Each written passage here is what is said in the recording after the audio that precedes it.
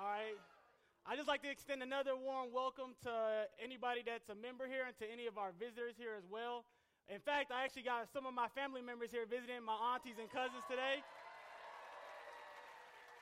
And I just like to let out, if you don't know, like they said, my name is Jamal, Myhand, and I lead our youth and family ministry with my girlfriend, Risa Hardy. And I just want to, like Mark said, this is my first time preaching in front of an audience like this, Not really a professional speaker, even though my degree's in communications. But one thing I want to do, just to get the nerves and jitters up out of me, right, is I want to make y'all one promise today, right? One promise. And that promise is today, in this lesson, find yourself somewhere in this lesson. And I know you're probably thinking, man, that's arrogant of you to say, or bashful or hasty. But it's not because I have confidence in me whatsoever.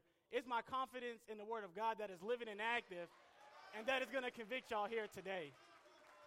In fact, I'm so sure of it that there will be times where you won't even need to take notes, because what I said will be written on your heart today. And with that, I'd like to jump into today's lesson, right? And the title of today's lesson is, Does This Offend You? And that word offend, it has a strong meaning to it, right? When you just hear the word offensive, it's just like, man, it just has a strong word to it. It just brings a lot of feelings just up out of you. And, we live in an offensive world today, right, where everybody just gets easily offended, where it's just even hard to not offend anybody. In fact, I have an image of what it looks like trying to avoid somebody in this day and age right now. That's what it looks like, right? It's just like you're dodging every laser, every single thing that you can not to offend someone. You can't even look at someone without being offended. I've been in a car, and the passenger in my car just like, why are you looking at me like that? I'm like, I think that's his face. And I just think that's his face. So I don't know why. And you can't even say nothing. You got to make sure you come politically correct. You got to make sure you do everything not to offend someone. But the thing is, when I read the Bible, I don't see Jesus care about that at all, right? Jesus, he just tells it as it is, right? He's the type of person, he walks in, they say they're dead, and he says they're not. And it's just like, what? And that's what I want to look at today in here is turn to John chapter 6, if you will. And that's where I want to start out today, where we look at a message that was quite offensive to a lot of people and how the people responded. And in this so-called offensive message, Jesus reveals the heart of three different types of people in it. And that's what I want us to look at today is the three types of people that he reveals within his offensive message. And just to give the backdrop of John chapter 6, starting in verse 60 through 71, we're coming towards the tail end of it. And during this time, this is when Jesus, feeds the 5,000, right? And when he walks on water. But what's happening here is once after he feeds the 5,000, the next day, he challenges them with a message, right? That he's the true bread from heaven, that they got to eat his flesh, drink his blood. Like if they want to have eternal life, they have to do his will and follow everything he does. And at that point, that's when he really challenges them, right? And we know Jesus, when he gets a big crowd, he wants to challenge them, right, and dwindle the numbers down. If Jesus was in the ministry today, he probably wouldn't be in it for so long, because if he would see all of y'all and say, okay, I'm going to get it down to 12. And it just wouldn't work that way. And so here we see how those disciples that were following him from the beginning, how did they react to his challenging message?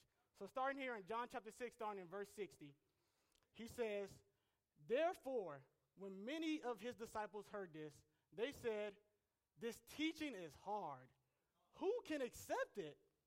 Jesus, knowing in himself that his disciples were complaining about this, asked them, does this offend you?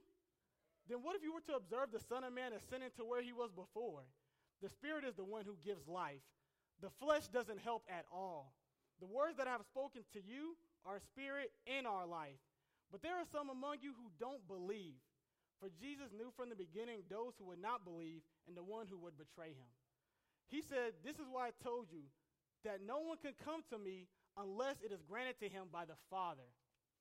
From that moment, many of his disciples turned back and no longer accompanied him. Therefore, Jesus said to the 12, do you want to go away too? Do you? Simon Peter answered, Lord, who will we go to? You have the words of eternal life. We have come to believe and know that you are the Holy One of God. Jesus replied to them, didn't I choose you, the 12? Yet one of you is the devil. Like, at this point, Jesus is still going in, it seems. He was referring to Judas, Simon Iscariot's son, one of the 12, because he was going to betray him. And the first person I want to hit on in this passage is the quitter, right? And what sticks out to me, right, it's obvious who the quitter is in this passage. It's the ones at the beginning who said, this message is hard to accept, right? Like, who can do this, right? This is a hard teaching. And when I think about it, in life we get a lot of hard teachings, right? If you're going off to college and you fail your first college test, that's a hard teaching. You realize I can't just look at the review for 20 minutes like I did in high school and pass it anymore. Or maybe it's when you pay your first ever bill, right? And do you know this is going to be the repeated cycle over and over and over that you're paying bills for the rest of your life, right? Or it could be if you're working at a retail job or a restaurant and they teach you the customer is always right. And you know the customer is always wrong. You know that. And when I think of hard teachings, I think back in my life when I received the hard teaching back in my adolescent days, right? And the teaching that I found out, it wasn't getting in trouble because back when I was little, I used to get in trouble a lot. We're not getting into that. But I used to get in trouble a lot. And so, of course, you get in trouble enough, they want to bother the parents when they're at work. That's what your parents are really upset about because they bothered them at work. So now they really got to let you have it because you took them away from money. And so basically, at this point, I'm just like, okay, the hard teaching isn't me getting in trouble or me about to get disciplined. But the fact was, on my way home, I was thinking, okay, how can I get out of this beat down? Because I let my mom know, and I know she's going to come and beat me down. And at this time, back then, this old movie, it was like the Jackson 5 and American Dream movie, based on Michael Jackson and his family members, right? And in the scene of the movie, Michael Jackson gets away from the beatdown from his dad, right, by hiding underneath a bed. And he stays underneath there. He's small enough, and the bed is pretty wide and big for him to stay underneath there, out of his dad's reach. And so my thought process is, I'm gonna do that. I'm gonna hide underneath the bed, and she's not gonna be able to get me. And so, of course, I get home, but then I get distracted because I look at what time it is, and then I'm just like, oh, snap, Dragon Ball Z's on. So then I'm sitting down. Then I just sit down and start watching Dragon Ball Z, and next thing I know, I hear a door open. Where you at? And I was like, oh, no, I remembered. And I was like, I started running. If you could just freeze frame it, it was one of those, the record scratching. You're probably wondering how I got myself in this situation, right? And so I'm running up underneath the bed, hiding underneath there. And then next thing I know, it hit me that I'm too big to hide underneath this bed. And this bed is too wide. And so, of course, she yanks me out and just gets to wailing on me, right? And just gets to getting up on me. It got so bad that my dad came in. He didn't even know what I was even in trouble for. My mom just said, Chris, I'm tired. Your turn. And he just gets to getting at me, too.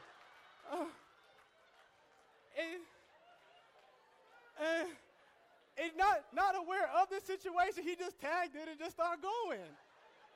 And I'm just like, and it was like, I don't need to know. I already know you messed up. It was just, and that stuck with me, right?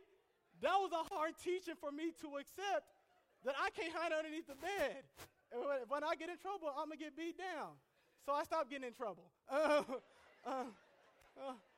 That's when I realized, okay, I just can't do this anymore. But when I think about that, right, there's a lot of hard teachings out there that Jesus gives us that's hard to accept, right? That it's just like, man, this is hard. How can I do this, right? And when we look at it, it's just like he can give us something like denying yourself or loving people regardless, right? Or turning the other cheek or loving him more than you love anybody in your family, right? And that was the challenge that he was giving these people here in this passage. But the thing is, we got to look at why were these people even here from the get-go? They were here because Jesus pointed out in earlier scripture, because they got fed. They got food. That's all it was. They got fed up to their feeling, then they're like, well, he keeps feeding us. I'm going to keep coming. If someone keeps giving you free food, it's like, bet, I'm going to be over again. And so that's what it was like. Well, he keeps giving us free food, so I'm going to keep coming. But so then he really got to the heart of the message saying, like, it's more than just eating this temporary food. It's about following him. And the question you got to ask yourself is, why are you really here today anyways? Because it's going to be exposed in the end just like these people. Because if you're not here for any reason but to follow God, you're going to bound to leave eventually. And the thing is, we quit on so many things. Of course, while you're here, you're thinking, well, Jamal, I'm already here. I'm physically here. How am I a quitter? But look at the passage. It says those were his disciples. These are people that obviously repented and been baptized that are following him now at this point. So obviously, I would say some of y'all, most of y'all in here would claim you're disciples, right? So the thing is, what separates you from them? And that's the thing you have to see, or what are things that you've already quit on in life? Have you quit on certain people? I know that's my tendency to do. You know, after a certain amount of times, after someone calls you up so many times about the same issue, you just want to ignore the phone call, right?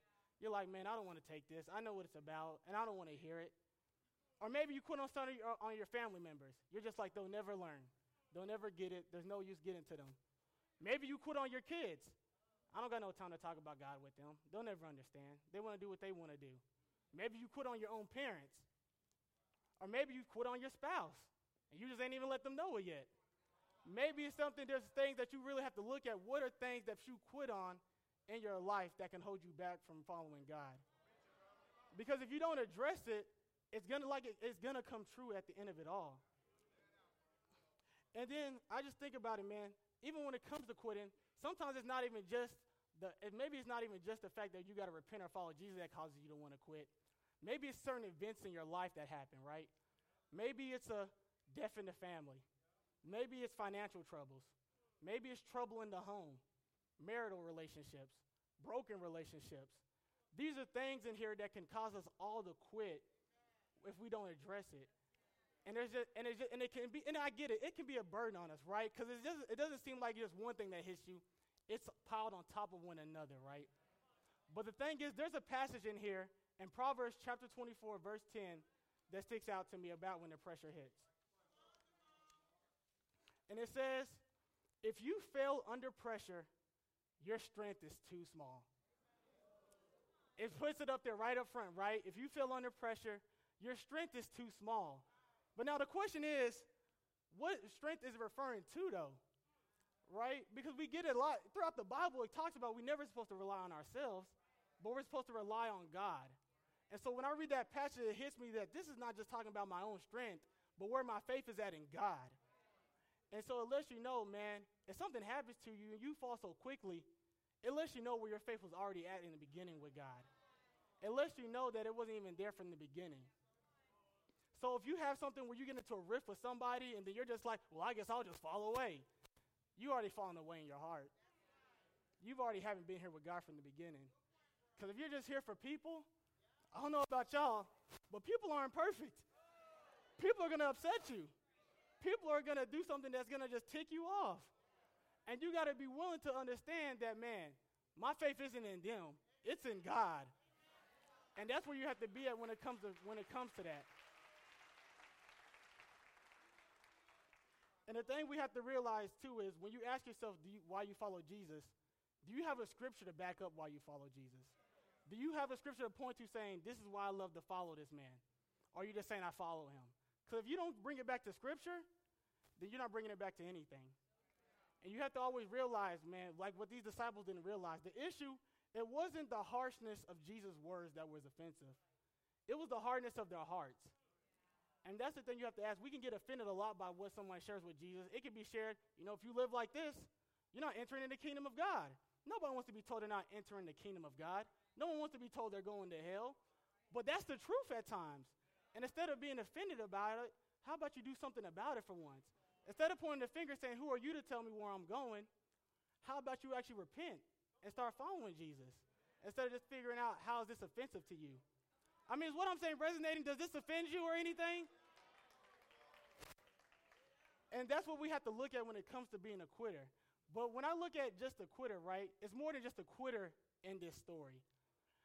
There's a person even here that God despises even more than a quitter. And that's the second person I want to look at, and that's the pretender. Yeah. And with the pretender, right, we see obviously who he's talking about, Judas, right? He calls this man the devil. Think about it. You call somebody the devil, that's like the insults of all insults, right? And it always gets me, too, like when he calls him this, and none of the disciples are realizing who he's talking about at the time. It's just like they're just fooled by it. But think about that. The disciples, the whole 3 years, they didn't know Judas was going to betray Jesus. The only person that knew was Jesus. For Judas to do this, he had to pretend pretty well. He was out there baptizing with people. He was out there casting out demons. He was sharing his faith. He was out there preaching the word to people. He was praying. He was fasting. He was at everything they were at. He put up the best disguise ever, right? And when I think of a pretender, right, of what is today's age of pretender looks like, right, there's a certain picture I think of that I have that I think of a pretender. And it's that.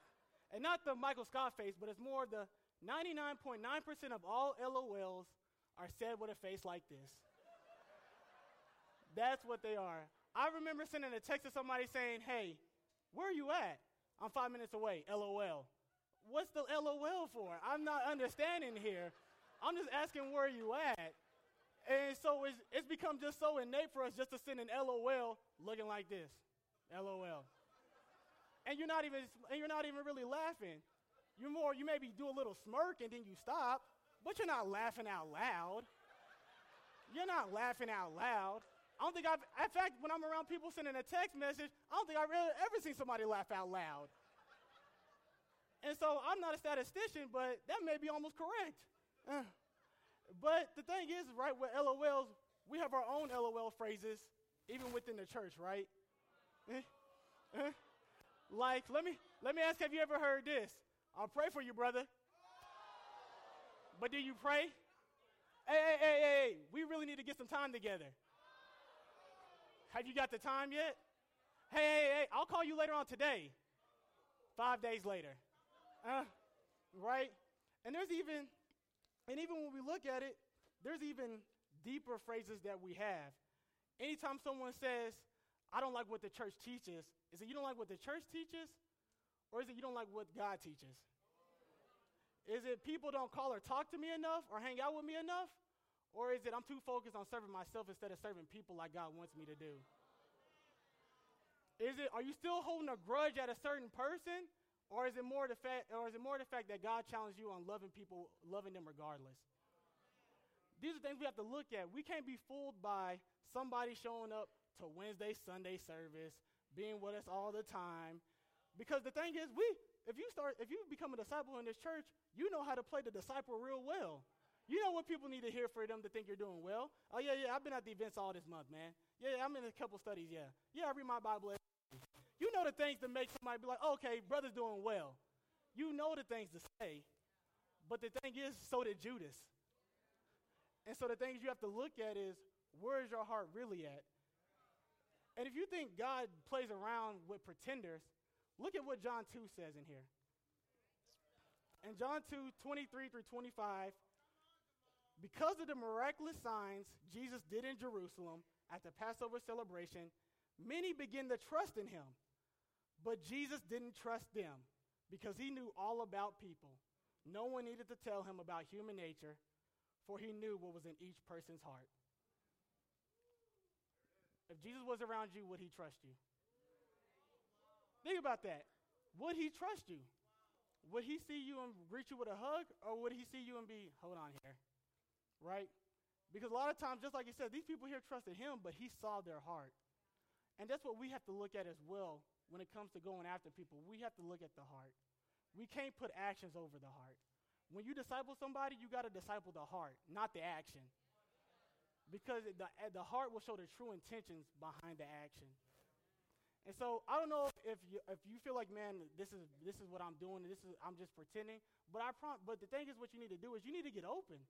You can't let what's sitting on your heart just sit there, because it's going to be exposed. That's what the scripture says. It will be exposed, and Jesus will see you for what you are.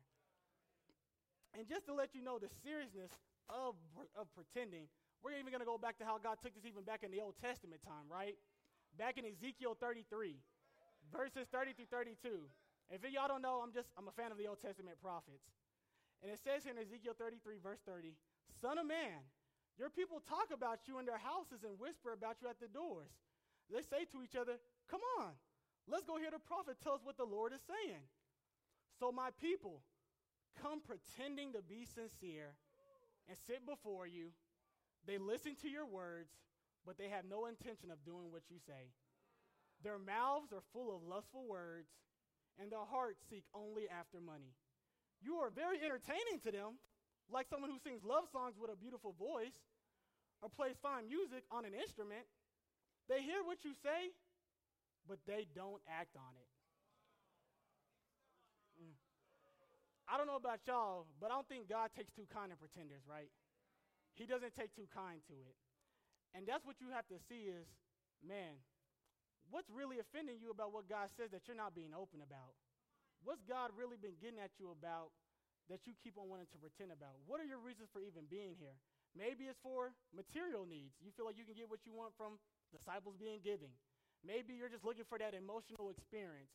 You always want to have the drama going on in your life. You always feel like you have to have something going on in your life for people to focus on you. Maybe you're looking for power, maybe recognition, maybe business ventures. You want to connect with people in here. Maybe you're just looking for that miraculous sign or wonder, right? But that's not what God wants you to be here for. He wants you to be here for him and to have a relationship with him. So, man, the way to combat being a pretender is, man, ask questions. The thing I found out is always ask why. Why? Because sooner or later you're going to get them talking and the heart's going to be revealed. You can't be fooled by no, I was here. Why were you here? I follow Jesus. Why do you follow Jesus? These are questions that you got to ask yourself, because if you don't have the answer for it, man, it's going to be, your true intentions are really going to be revealed. And trust me, you want to get them revealed here instead of being revealed on the judgment day. And that's just what you just have to look at. You got to make sure you have a true reason. The word of God can't be just entertainment.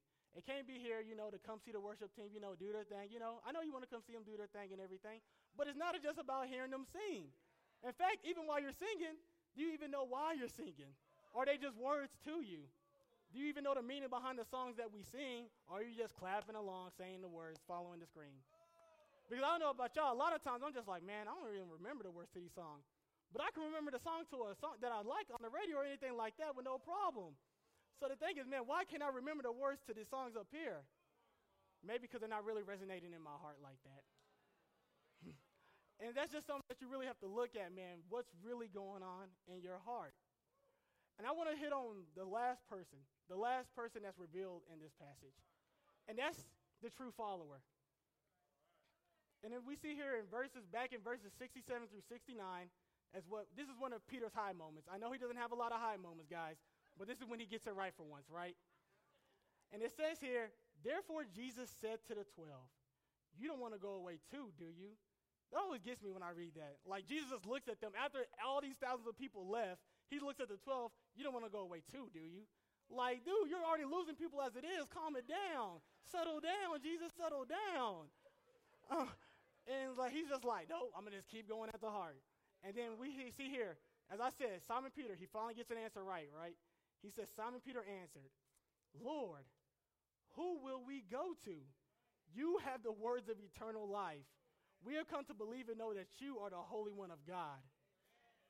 And we look at that verse and just like, yeah, like y'all said, right? It's just like, yeah, we get it. Peter sees that who is there to go to. But let's look at Peter's life before Jesus. He had a steady job. He was a fisherman, but he had a steady job. He has a wife. Obviously, with Jesus healing the mother-in-law, we see Peter has family. He has friends. So, Peter, you do have somewhere to go if you didn't follow Jesus. You have a lot to go back to. But it clicks with Peter, right? That none of that stuff is nothing because it's not Jesus. He clicked to him that, yeah, my wife is great, but she doesn't have the words of eternal life. Yeah, you know what? My job is great, but it's not going to fulfill me eternally. He gets the bigger picture. He sees outside of that, dude, I have all this stuff, but it's nothing compared to Jesus. And I even look at it.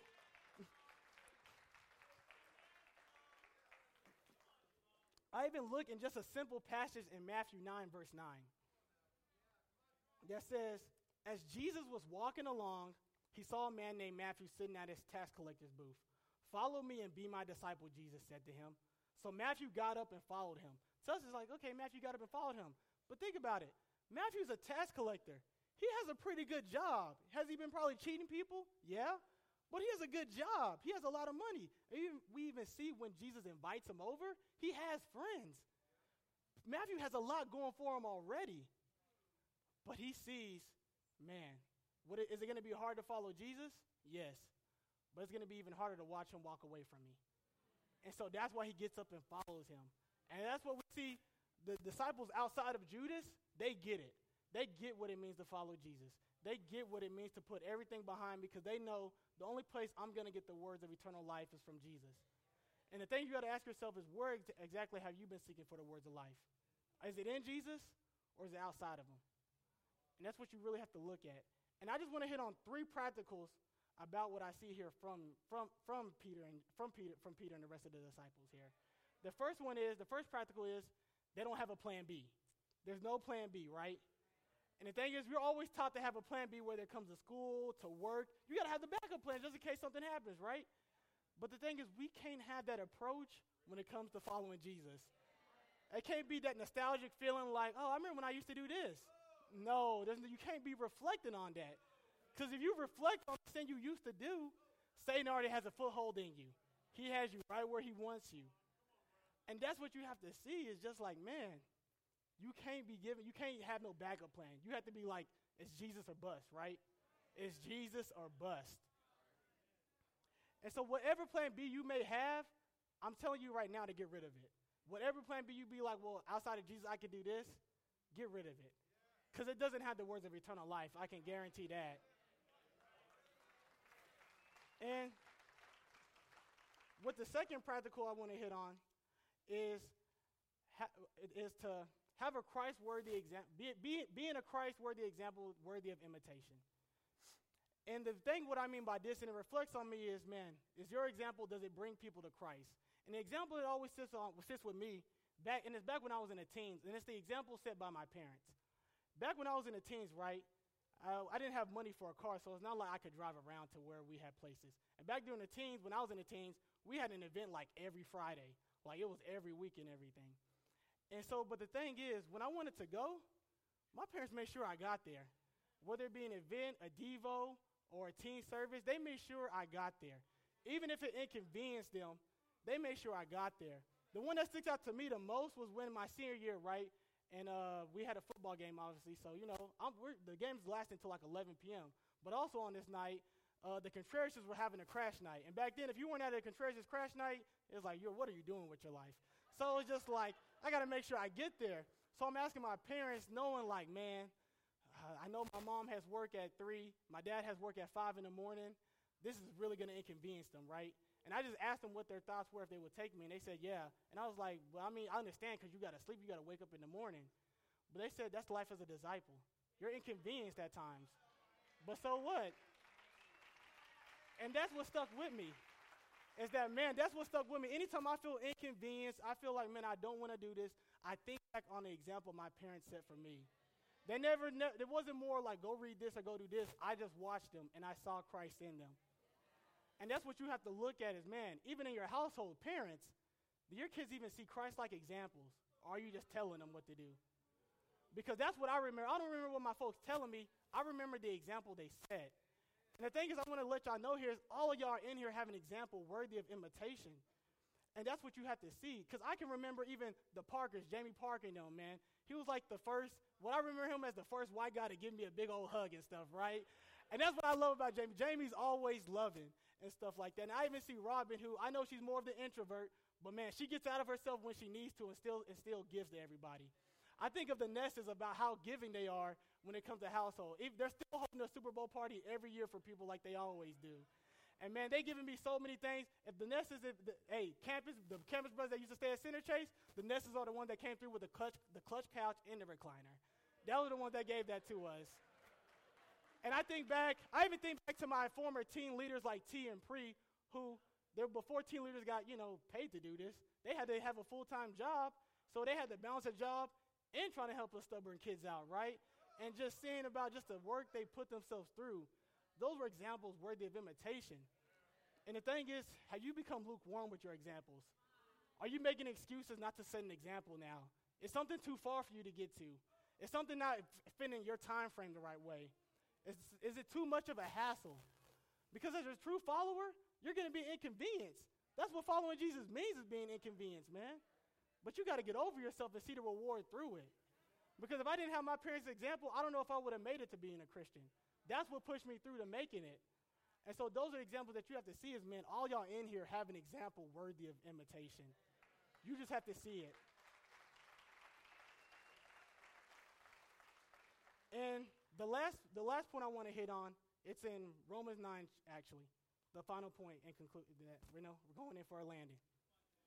In Romans chapter 9, verses 1 through 3, and this will show the heart of you, as a true follower, because this is the heart I think of as a true follower. With Christ as my witness, I speak with utter truthfulness. My conscience and the Holy Spirit confirm it.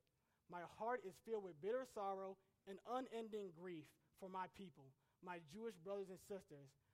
I would be willing to be forever cursed, cut off from Christ, if that would save them.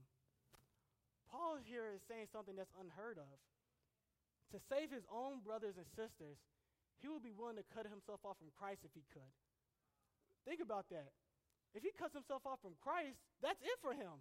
If he's not connected to Christ, that's it for him. But he sees that, and he's like, that's fine, because that's the example Jesus left for him. And the thing is, you got to ask yourself, is that your heart right here today? Are you willing to be cut off from Christ, from the person sitting right next to you? Would you be willing to cut yourself off for Christ to see them saved? And that's where you got to look at. Because a lot of times we look at, man, I'm trying to get through the gates, man. If anybody can make it, y'all make it, but I'm getting in, right? I'm getting in. I don't know about the rest of y'all, but I'm getting in. But that wasn't Paul's mindset. Paul's mindset, he was solely focused on making sure other people were saved. And he said, man, if I could, if I wasn't a sinner, if I wasn't already perfect as it was, I would cut myself off from Christ to see y'all saved. That's where he was at. Oh, wow, this is a wasp up here. Oh, whatever. But, and so that's what Paul saw, right? And that's the thing you have to ask yourself, is that your heart for the lost right now? Is it so bad that you want to see people saved that you will put your own salvation on the line for it? Because if that's not your heart, man, you can't let that distract you like the wasp is distracting some of you, right? You can't let distract that from you. And the thing is that stands out to me as a true follower is they seek the truth, not answers. And what I mean by that is that if you're only looking for answers, you'll look until you find one you like best or the one that suits your own desires. If you're looking for truth, then you must remove your personal desires and my fault, guys. You must remove your personal desires and influences before then, just like these two disciples. And that's the thing that you have to look at, man. Are you seeking answers? Are you seeking truth? And I hope today with this lesson that, man, did you find yourself in it? Because I'm sure you did. If you felt a little offended, that's fine. That's what Jesus is going for, right? And the thing is, you got to get over yourself and take the message for what it is. And you got to ask yourself today, which one are you? Are you in the quitter category? Are you the pretender? Maybe there's some things about the true follower that you learned that, hey, I'm not really quite doing that. I need to start picking it up and start doing that. That's what you really need to do.